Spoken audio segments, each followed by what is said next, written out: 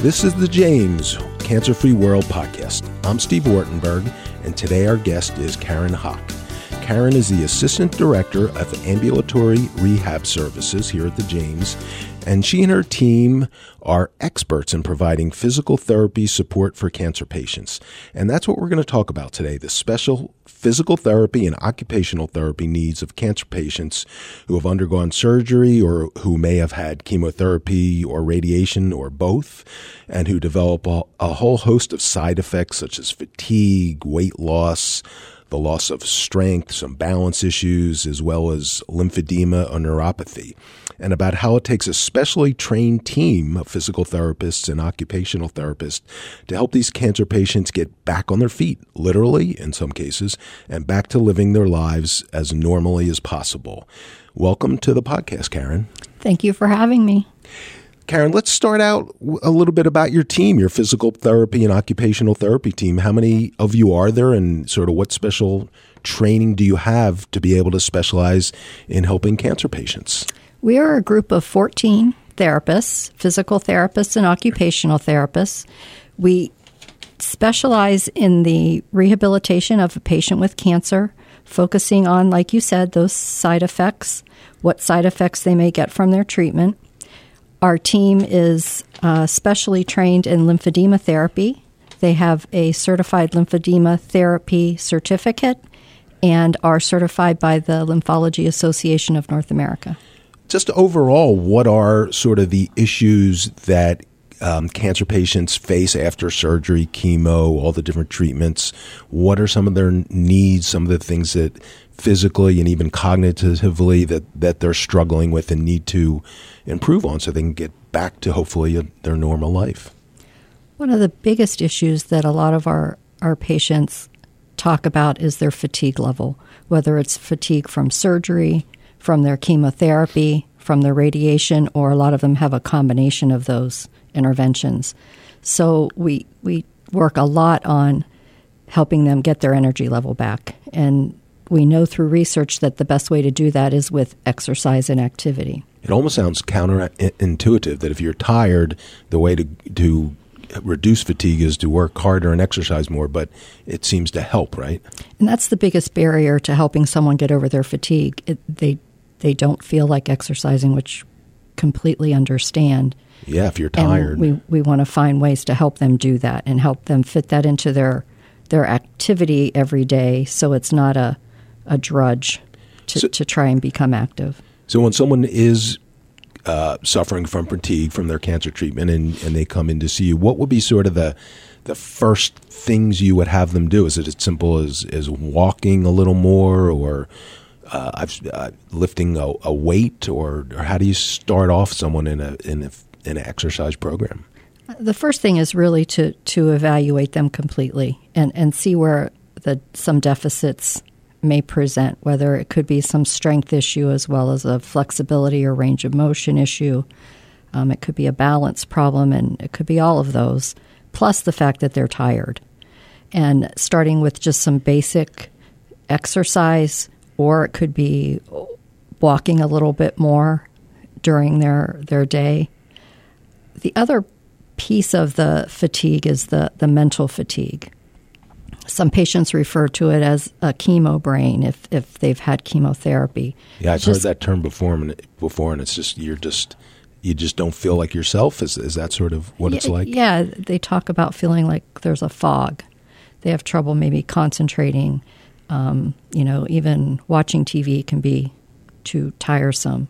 Our occupational therapy team works on that cognitive piece with patients and helping them with that part of the fatigue. Okay.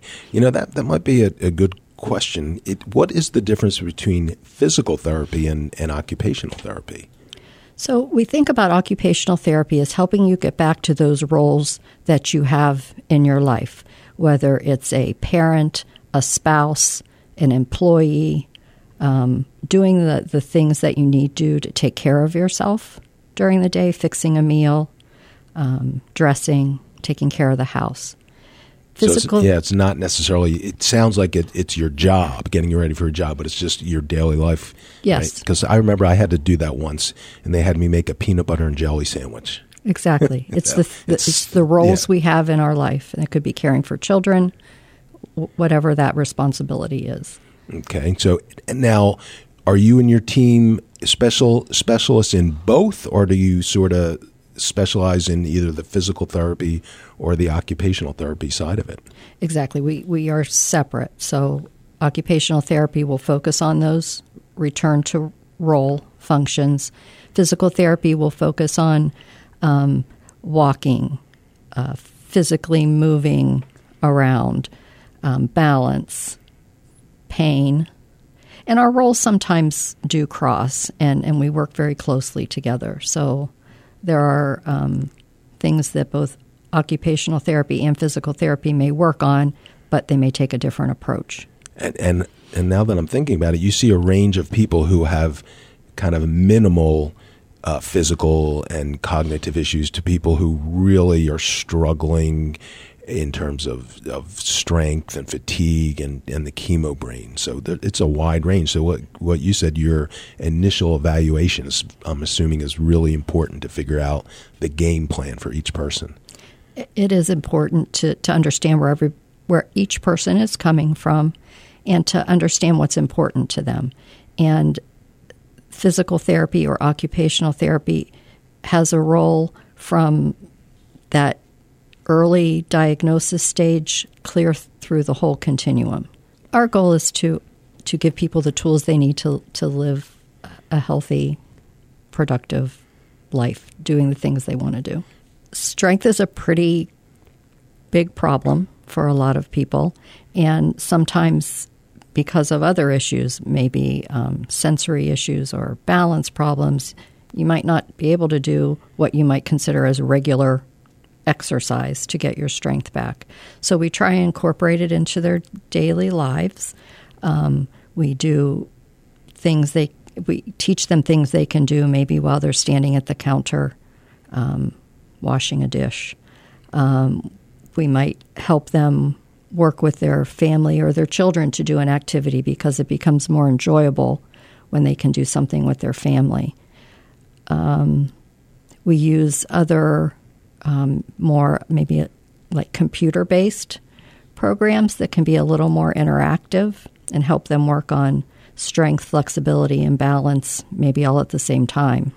Ooh, how would that computer-based program work? Well, what we have in the clinic is a sensor we can put on the body, whether it's their trunk or maybe an extremity, and they can draw a picture on the screen or they can uncover a picture on the screen. And with that, we can work on their endurance, their balance, their flexibility. And a lot of times people may have a program at home that they can use. And I'm not sure what you mean when you say uncover a picture on the screen. So the screen might start completely white.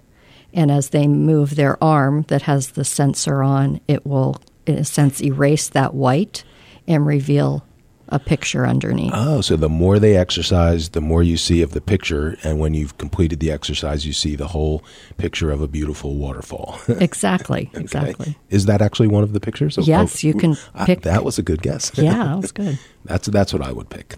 How long can fatigue last and be an issue? Unfortunately, when cancer survivors are asked that question, a lot of them report a significant amount of fatigue even 5 years after treatment has ended. And that's one of our education points with patients and family that, this can be normal. We want to help you through it. But if you're still feeling some fatigue a year or 2 years afterward, that could be a very normal thing. And it's a good education piece for families because their loved one may look like they're themselves again. Their hair grew back. Maybe they went back to work. But they're still maybe not completely back to where they were. And not that they can't get back to what they might consider their old normal level of energy, but it may take a while. Yeah. So patience is one of these keys. And I guess in today's world, everyone wants things immediately. Well, treatment's done. I want to be back to what I was doing. Certainly understand that. Yeah, that's a huge psychological thing. I want to do what I used to do. Now, with some things, and I know that you do some sort of like massaging and stretching for people who are having flexibility issues. Is that part of your training and part of your treatment, or explain? So we do a lot of manual work on our patients with radiation. They can get fibrosis of their tissue. It makes the tissue very hard. So we'll use some myofascial manual work to help loosen up the tissue. And that's like a massage technique? It's a hands-on technique, not quite a massage, to work on stretching that underlying tissue. We use lymphatic drainage, which is more a massage technique for lymphedema, but we do a lot of hands-on work with the patients. As you're working on someone, either over time or even in one session, can you, as the expert doing this, can you feel that fascia sort of loosening a little and stretching? Definitely. You can definitely feel the change in the tissue, and usually the patient will then see that either in less pain, more flexibility, and that can happen in one session. Well, because I know particularly with breast cancer patients, there's a lot of radiation in the chest area, which leads to a lot of what you're talking about, that stiffness with your whole upper body.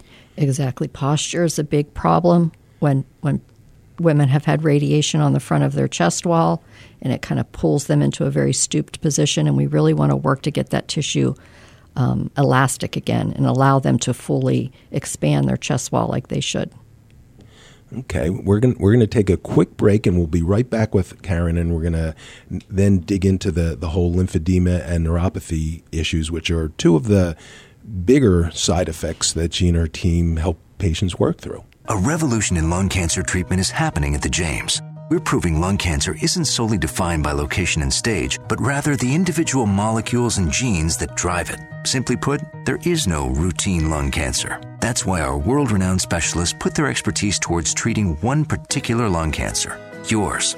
At the James, we go beyond the routine to prevent, detect, treat, and cure your lung cancer. To learn more, call 1-800-293-5066.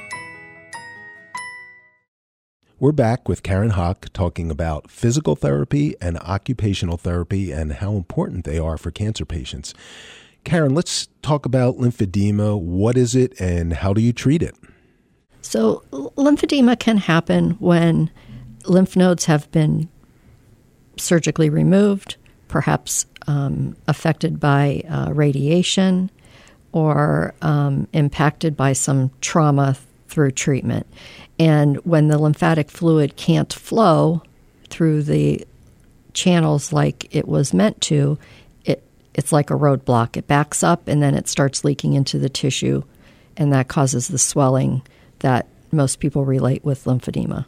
For a breast cancer patient, those lymph nodes that are in the armpit or in the breast can be removed in some cases, and those are responsible for helping to drain the fluid from the front of the chest wall, the arm on that side, and even a portion of the side of the trunk. There are lymph nodes everywhere in the body, so lymphedema can occur anywhere in the body, and there's a lot of lymph nodes in the head and neck, so that's an area that can be affected. How about the legs? Does that happen from cancer treatment?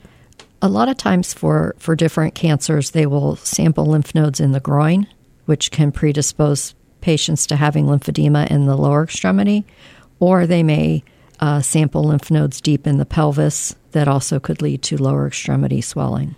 So in addition to the swelling, is it painful? Most time, patients do not say it's painful, but it is definitely uncomfortable. The limb might feel heavy or tight. The skin stretches tight. But some patients do complain of pain. And how much swelling? Like, is there a way to put a percentage, like 25% larger or 50? If we're talking about volume, most studies will use a 10% difference in in limb size to say that is indicative of lymphedema.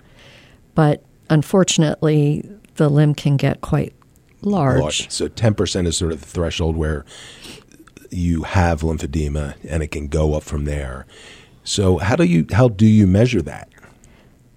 One way that we just measure is with a good old tape measure, but we are looking at ways to pick up lymphedema earlier or before it really starts to occur. So early surveillance of lymphedema with a bioimpedance measurement that measures the fluid in between the cells, or the intracellular fluid, has become one of the newer ways that we may be able to pick up lymphedema before it shows itself outwardly. So do you do a baseline sort of test with this machine even before the surgery? Exactly. That's the most important measurement. Without that, we don't have a lot to measure against. So we take a measurement prior to surgery, and then at 3-month intervals after surgery for the first year, and 6-month intervals the second year, and watch for changes in that bioimpedance score, which would tell us that a patient could be collecting more fluid in the extremity. Okay, and so once you do determine that they're at that closing in on or above that 10% increase threshold, how do you treat lymphedema? So if a patient presented with an increasing score, we would use low-level compression at that point to try and essentially reverse that process. And for a large percentage of patients, that can happen. And if after about 3 months of low-level compression use, if we're not seeing the change we want, we might intervene with a more standard conservative treatment, which would be the complete decongestive therapy. Well, first, what is the low-level compression? Is that those sleeves that I've seen that people wear, or so it would be a compression garment that you would wear? And yes, it's like a sleeve, almost like the sleeve of a tight-fitting shirt that you would wear on your arm. And that compression, what does that do? That compression. So the fluid is having trouble staying in the lymphatic channels, and it wants to leak out into the tissue. By applying external compression, we're giving it more resistance. So it doesn't want to come out into the tissue, but stay in those lymphatic channels and move along like the body intended. Okay, so in some cases that can help a little or a lot. And what happens when the low level compression isn't working as well as you'd like? Explain that next step again. So the conservative treatment, and still the gold standard treatment for lymphedema, is called complete or comprehensive decongestive therapy. And that includes the manual lymphatic drainage, which we spoke of briefly, but essentially that's to help us reroute that fluid to other areas of the body where there's lymph nodes that can do more work for us. And again, I have a feeling I keep using the word massage, which isn't the proper word, but it's, I think, perhaps the one people understand. But it's not a massage, but you're sort of pushing the fluids in the direction you want them to go? Essentially, essentially that's it. We're working with the lymphatic system out, how it flows, to decongest an area or move it to a part of the body that can do a little bit of extra work for us. So, for example, if someone's right arm, you were doing that decongestive therapy, where would you be moving your hands on their arm, pushing the fluid? So up? we would work. First, we start very centrally to the body. So we start with the neck area always and try and get those big lymphatic channels opened and ready to accept fluid. And if the right arm or the arm that had the swelling, we would be working to move that fluid to the left side of the body, so the left armpit, or even the right groin. So both kind of setting up some detours. And perhaps it's usually one side of the lymphatic system is more damaged, if that's the right word. So if you're pushing it from the side that has had the most operations to the side that didn't and is working better. Exactly. In talking to some people, I know that surgical techniques have advanced and that they're not having to take as many lymph nodes out as they did years ago. Or is that how does that relate to what you see in your clinic? Are you seeing less cases or less severe cases or no change? I think so. Once they were able to reduce the amount of lymph nodes taken out, historically, women would have, or men would have, a axillary node dissection, meaning 2 of 3 levels of lymph nodes in the armpit were removed.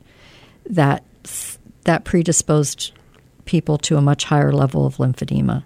That process improved in the late 90s, and they are able to now take what they call a sentinel node, the couple nodes perhaps that particular tumor is draining to, and that has reduced the amount of lymphedema. Unfortunately, that procedure can't always be done, but when it can, that's a much better situation. Well, let's talk a little bit about neuropathy. And first of all, what is it and what causes it? So chemotherapy-induced peripheral neuropathy is a condition that affects the nerves in the periphery, or most often we'll hear about patients complain about their hands and their feet, so the long nerves away from the center of the body. There are certain chemotherapy drugs that unfortunately affect those nerves, and patients may start reporting numbness, tingling. Most often there's sensory symptoms, burning, and sometimes it can even be a motor, so a muscle strength issue, but most often it's sensory. And patients may report, I have trouble buttoning buttons. It hurts really to put my shoes on. I put them on and then wear them? And then wear them. The whole day, your feet are hurting if you have to go somewhere. Yeah. Yes. So it's time to return to work, and I might need to put on my professional shoes, but that's really terribly uncomfortable, and that's hard. And it would be any shoes. It's not just, so they might be more comfortable in some open sandal or a slipper. Touching as many. Exactly. Wow. So people have all these issues, and I can imagine if you have balance and numbness in your feet, that may lead to having trouble walking. So how do you? What's the treatment? So first, we want to quantify this somehow. So we do have a balance plate that may help us determine what level of balance issue a patient is having, and that can also help us determine if our treatment's becoming or is effective for them. The other issue with the peripheral neuropathy or the treatment is we have to help the body help those nerves calm down.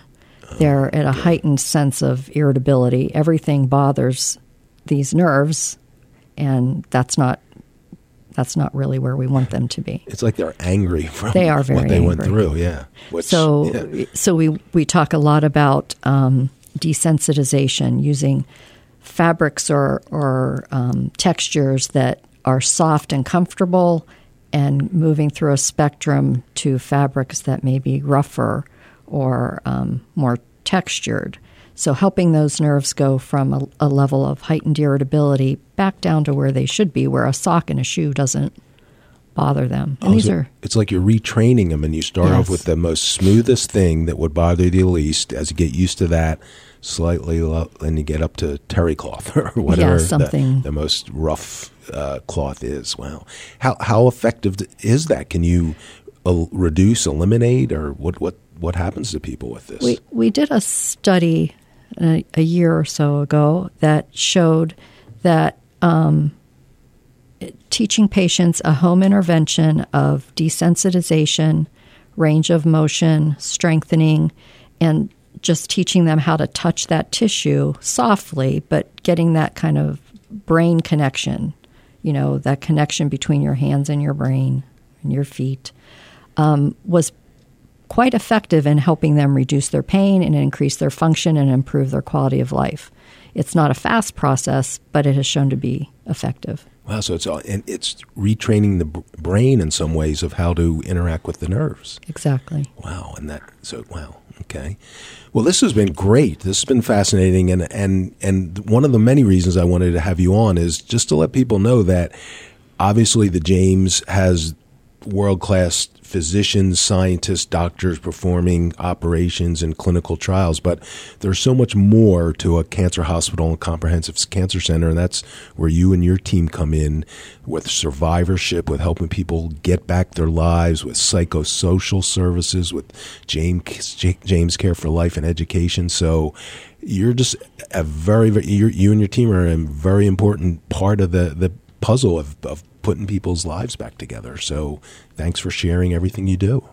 Thank you. We have a great team of therapists, and they have a great passion for the patients that we see. I want to help people get back to doing the things that are important to them, no matter what that is. There have been many instances over the years of helping people reach those goals. There was a young girl that was having a lot of trouble after her bone marrow transplant. She couldn't walk very well, and her goal was to be able to walk down the aisle for her wedding. She was a hard worker, and we worked at it, and she walked down that aisle, and that's why we do what we do. This podcast is brought to you by the Ohio State University Comprehensive Cancer Center, Arthur G. James Cancer Hospital, and Richard J. Solove Research Institute. For more information, check out our website, cancer.osu.edu.